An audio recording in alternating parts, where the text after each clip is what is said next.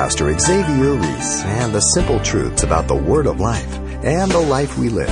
God has given you a book. The tests of life are here. The final exam is in here. Nowhere else. He's not going to ask you something about Webster's Dictionary, about global warming, or the economics of the United States. He's going to ask you about the Word of God. And if you know the Word of God, you can know how to live the life of God.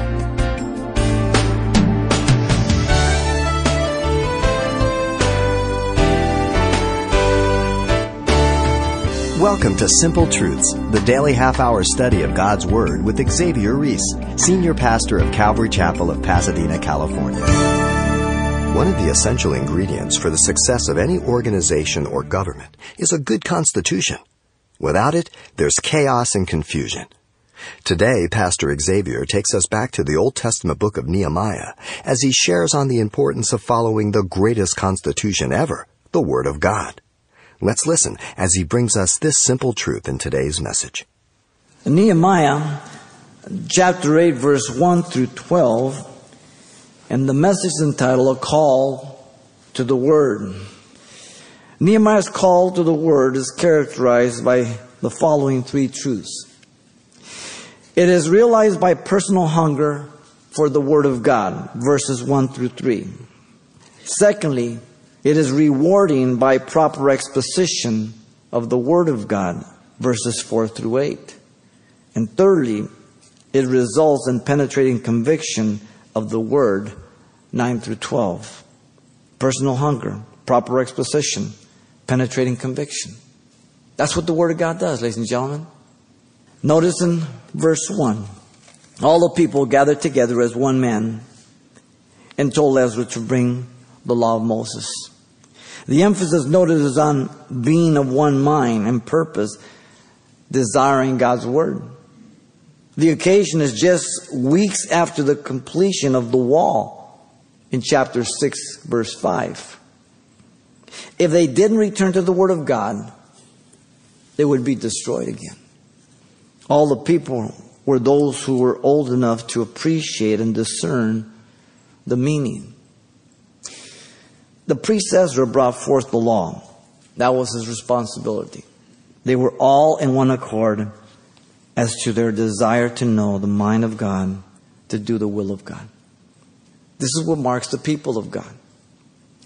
This is what makes a family effective in a neighborhood. This is what makes a church effective in a community. The people that come to the church are being the church, and they're growing in the Word of God, and they have a desire and a hunger for the Word of God. Jesus said in Matthew 5:6, Blessed are those who hunger and thirst for righteousness, for they shall be filled. Word of God. A call to the Word is realized by personal hunger for the Word. Notice secondly, verses 4 through 8. A call to the Word is rewarding by proper exposition. What I mean by proper exposition is by proper handling of the text, so as to bring about the meaning of the life situation when it was written, so then application can be made for today. So you have to deal with, and we'll move into a little bit more as we go along, the historical background, the context, and the language, whether it be Hebrew, Greek, Aramaic. Okay, it doesn't mean you have to know those languages, but there are commentators and scholars that do, and they've done the work for you. You just need to roll up your sleeves and do some digging. Notice verse 4 and 5.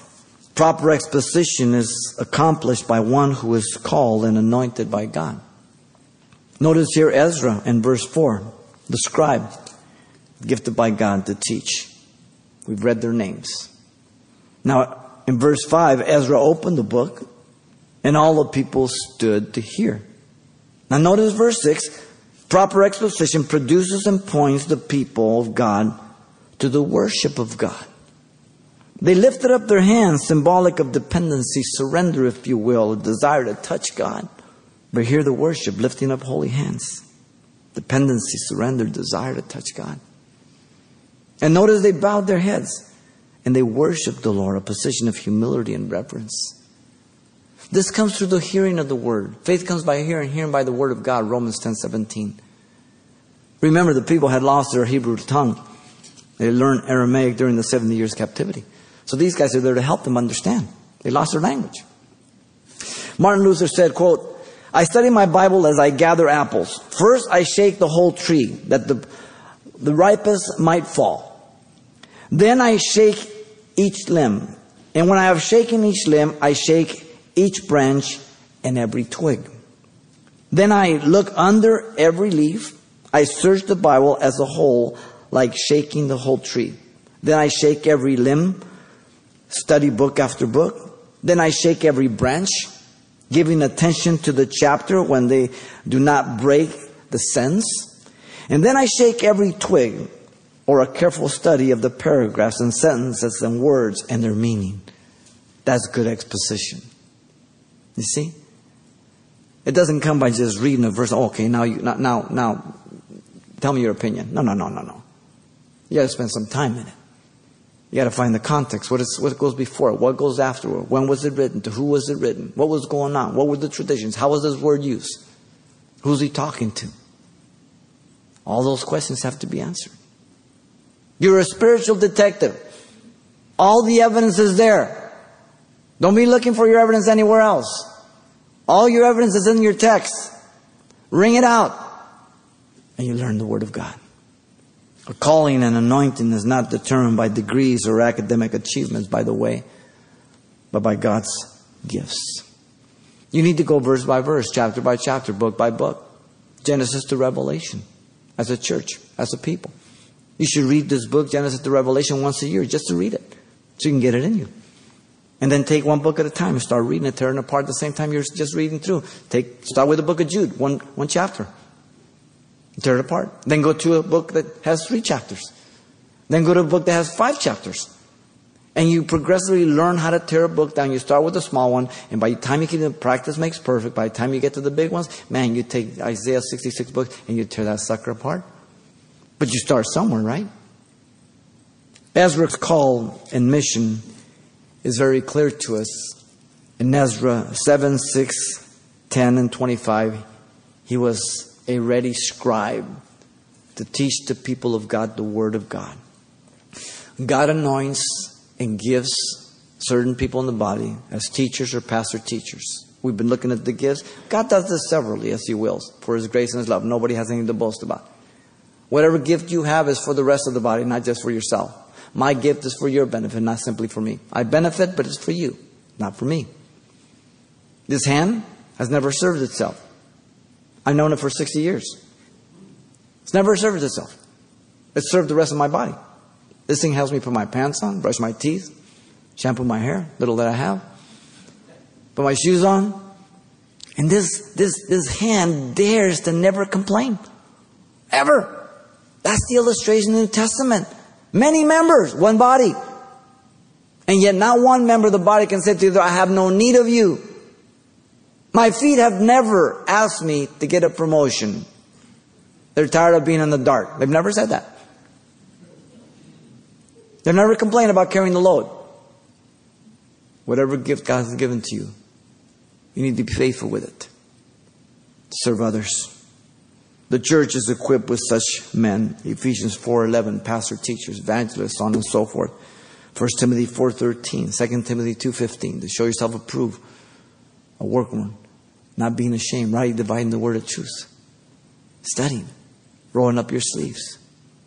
Proper exposition will always produce and point me to the true worship of God. This will keep you from a lot of shenanigans that go on in the church. That Christians can be demon-possessed. That's a lie from hell. That the Spirit made you get up and do dumb things. That's a lie. If you know the Word of God, you can say to somebody, you're wrong there. Let me show you what the Bible says. There's no such thing. You must know the Word of God in its context so you can give an answer to every man for the reason of the hope that lies in you with meekness and fear. If you're driving down the street and down the freeway and the policeman pulls you over, and he says, let me see your license and registration, insurance, and you give it to him. He says, what's the matter, officer? He says, well, you did whatever, fill in the blank. You did this, and you say, I didn't know that. Wait. Is this your license? Yes. Oh, if you have a license, you're responsible to know the vehicle code. You tell me you're a Christian? You're responsible for the heavenly code. You need to study it. You need to tear it apart. You need to be able to give answers to people. Because let me let you in on a secret. They're going to hell. They're perishing. And you have the antidote. Jesus told the woman of Samaria, you don't know what you worship. The Jews do. And then she pointed to, well, we know when the Messiah comes. No, wait a minute. Those that worship God must worship God in spirit and in truth. Spirit, the Holy Spirit. Truth, the Word of God. The Holy Spirit will never contradict the Word of God. So when you tell me that you're doing something that the Holy Spirit is making you do, but it contradicts the Word of God, guess who's wrong? It's not God. And too many Christians blame the Holy Spirit for their silly shenanigans of emotionalism and circus-type atmosphere. God's a gentleman. He's not the author of confusion. He's just in order. And He always limits Himself to His Word. Do you know that? And God will never hold you responsible for anything but His Word and nothing more than His Word. If we believe good teachers will always prepare the students for what is going to be given on Friday for a test. And when you come in, you expect that material to be on the test. If a teacher gives you material that wasn't given to you in preparation, then that's not a good teacher. She's a deceiver. God has given you a book. The tests of life are here. The final exam is in here. Nowhere else. He's not going to ask you something about Webster's Dictionary or encyclopedia, about global warming or the economics of the United States. He's going to ask you about the Word of God. And if you know the Word of God, you're going to know how to live the life of God. No other way. By the way, worship is the theme of heaven. Revelation 4:10, they're there before the throne of grace of the church. They're all prostrate in their face. Their crowns are cast at the feet of Jesus Christ. Study the script so when you get up there, you know what you're doing. Don't be standing up there. Worship is the theme of heaven. And if worship is the theme of heaven, then worship is to be the theme on earth. The worship of Jesus Christ. Not of a pastor. Not of a movement. Not a denomination. Not of an experience. But the worship of Jesus Christ. Proper exposition will be expository, and God's people should expect to learn what the Scriptures say, what they mean, and how they apply to life. Too many twist the Scriptures, even at the point where Paul was already writing in 2 Peter 3:15 and 16. Peter says that men were already twisting the Scriptures of Paul, and he calls the writings of Paul Scripture. Already in his day, they were corrupting the Word of God. And Paul's Scriptures are called Scripture, the Word of God, equal with the Old Testament. How many people are twisting the Word of God today? Seeker-friendly. They don't talk about sin or salvation. They're just kind of generalities. They don't deal with sins. They're just very positive. They want to do good works. They're going to bring in the kingdom. But they don't tell people that they need to repent. They don't tell people they're under God's wrath. Well, that's not gospel. Jesus said, listen, you want to follow me? You sure? Okay, listen. You got to deny yourself, pick up your cross and follow me. Oh, bummer. He laid it out right in front. He didn't say, well, I'll just go find me 12 good men and I'll kind of work my way in and let them know who I really am and, what the cost is and everything. No, he laid it on the ground right up front. We should never be deceptive about the gospel. Never. Nor ashamed of it. A call to the Word is rewarding by proper exposition. Thirdly, the call to the Word results in penetrating conviction of the Word. This is the goal. Look at verse 9. All the people mourned and wept when they heard the words of the law. The Word was taught to all the people. The Word was expounded to convict, not condemn. Convict. Conviction comes from the Holy Spirit that shows me that I'm in sin or I need salvation. Condemnation is when Satan rubs my nose in sin that has been forgiven. Or I rub my nose in it, or somebody else rub my nose in it. We don't live by condemnation. But conviction is when the Holy Spirit says, what are you doing there? You have no business being there. Repent from it. Confess it. And let's get right. This is what the Word of God does. It's a lamp to our feet. It shows us when we're in darkness, when we're wrong. The day was holy, notice, because they responded to the Word, verse 9. Then look at 10 and 11. All the people were told to center on the joy of the Lord, for it was what? Their strength. The joy of the Lord is their strength. Because they had received true conviction and manifested it outwardly as evidence of godly sorrow. When God's Spirit convicts you as you hear the Word of God, and you agree with God, yes, you're talking to me, Lord, and there's a sorrow in your heart, and you agree with God, that's what God's after. I can't force you to change your life. I can't convince you of nothing. I trust the Word of God to do that in the Spirit of God as the Word goes forth. But also because God had heard them and forgiven them. There's great joy in that. I remember when I accepted the Lord and to realize that everything I've ever done had been forgiven and that I would never have to give an account for that. What a relief. Man, can you imagine? Just think of your life up to this point if you would have to give account for everything you ever did. Well, who of us would say, go ahead, Lord, judge me. I think I'll fare out, okay? You got to be kidding me. But we think like that because we always compare ourselves to other men and women. The standard is God, perfection. How we doing now? None of us measure up. So then I have to take the righteousness of Jesus Christ unto myself, right? I can handle that. But also notice because now they had fellowship again. They heard it at the water gate, and often water is symbolic of the Word of God. John 15:3, Jesus says, you are cleansed by the words I have spoken unto you.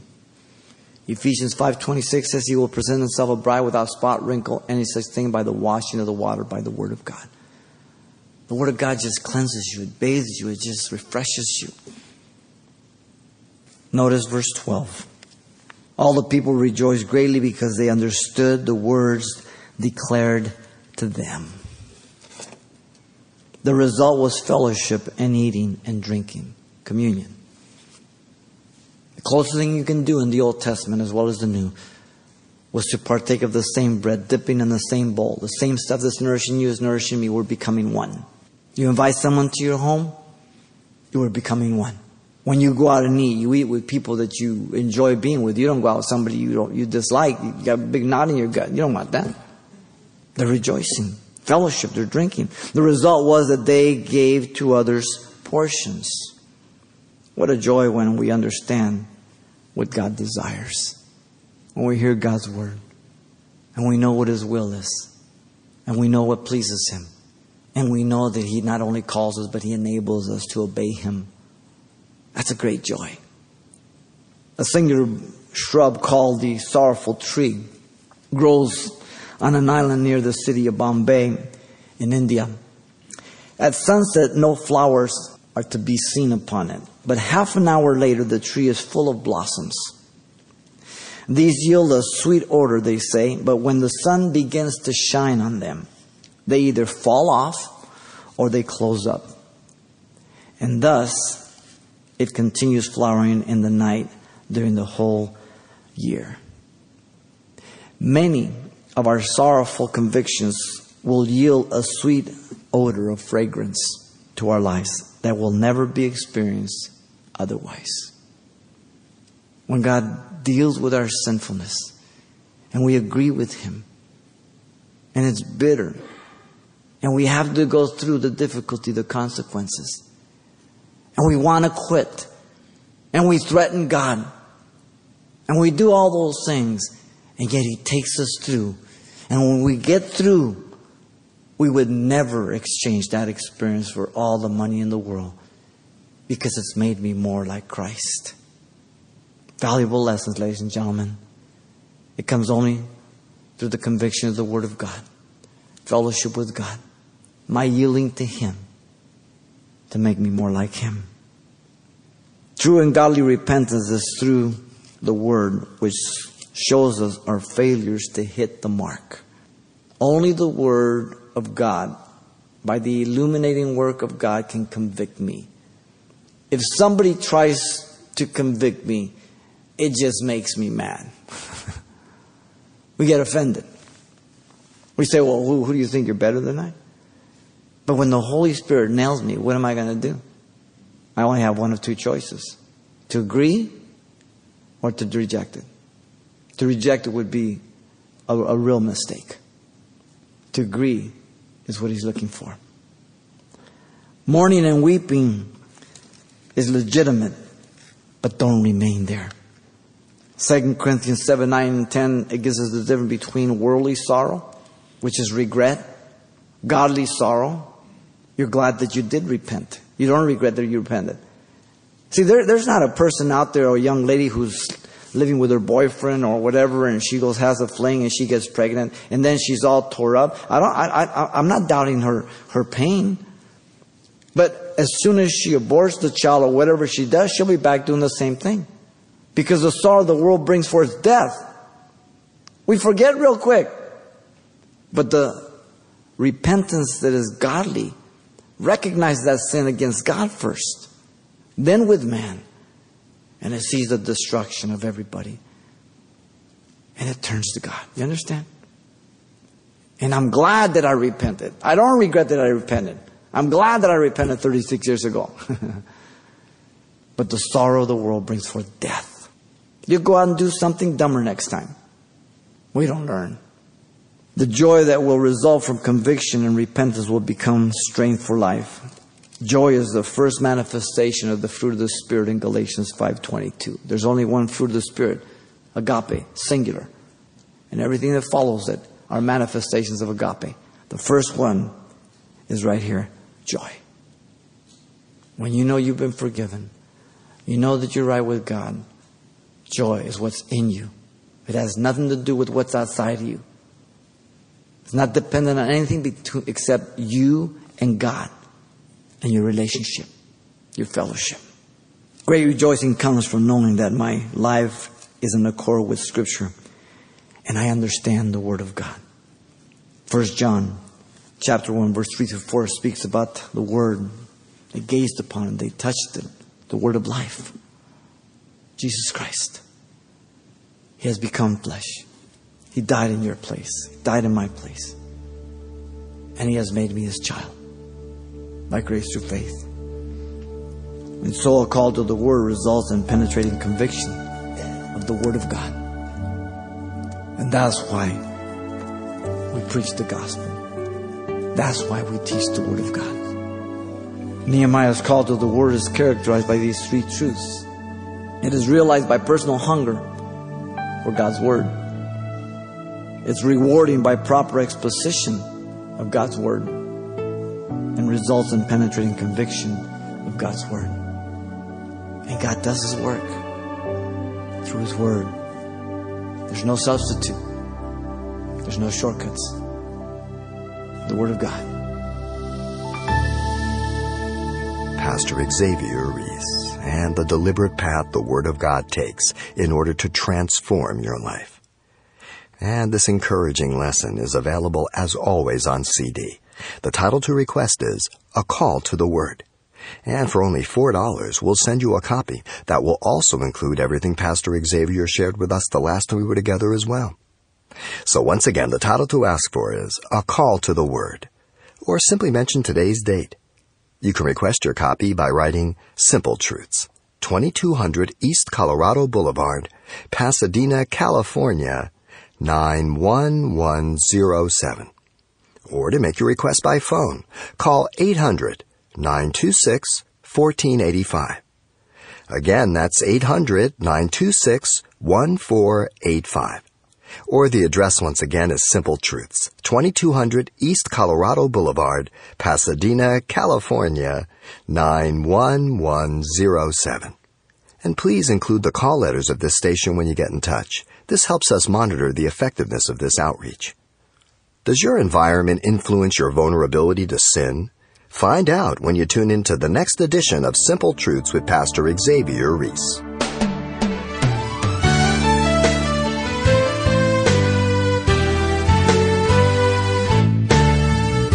Simple Truths with Pastor Xavier Reese, a daily half-hour broadcast, is a radio ministry of Calvary Chapel of Pasadena, California.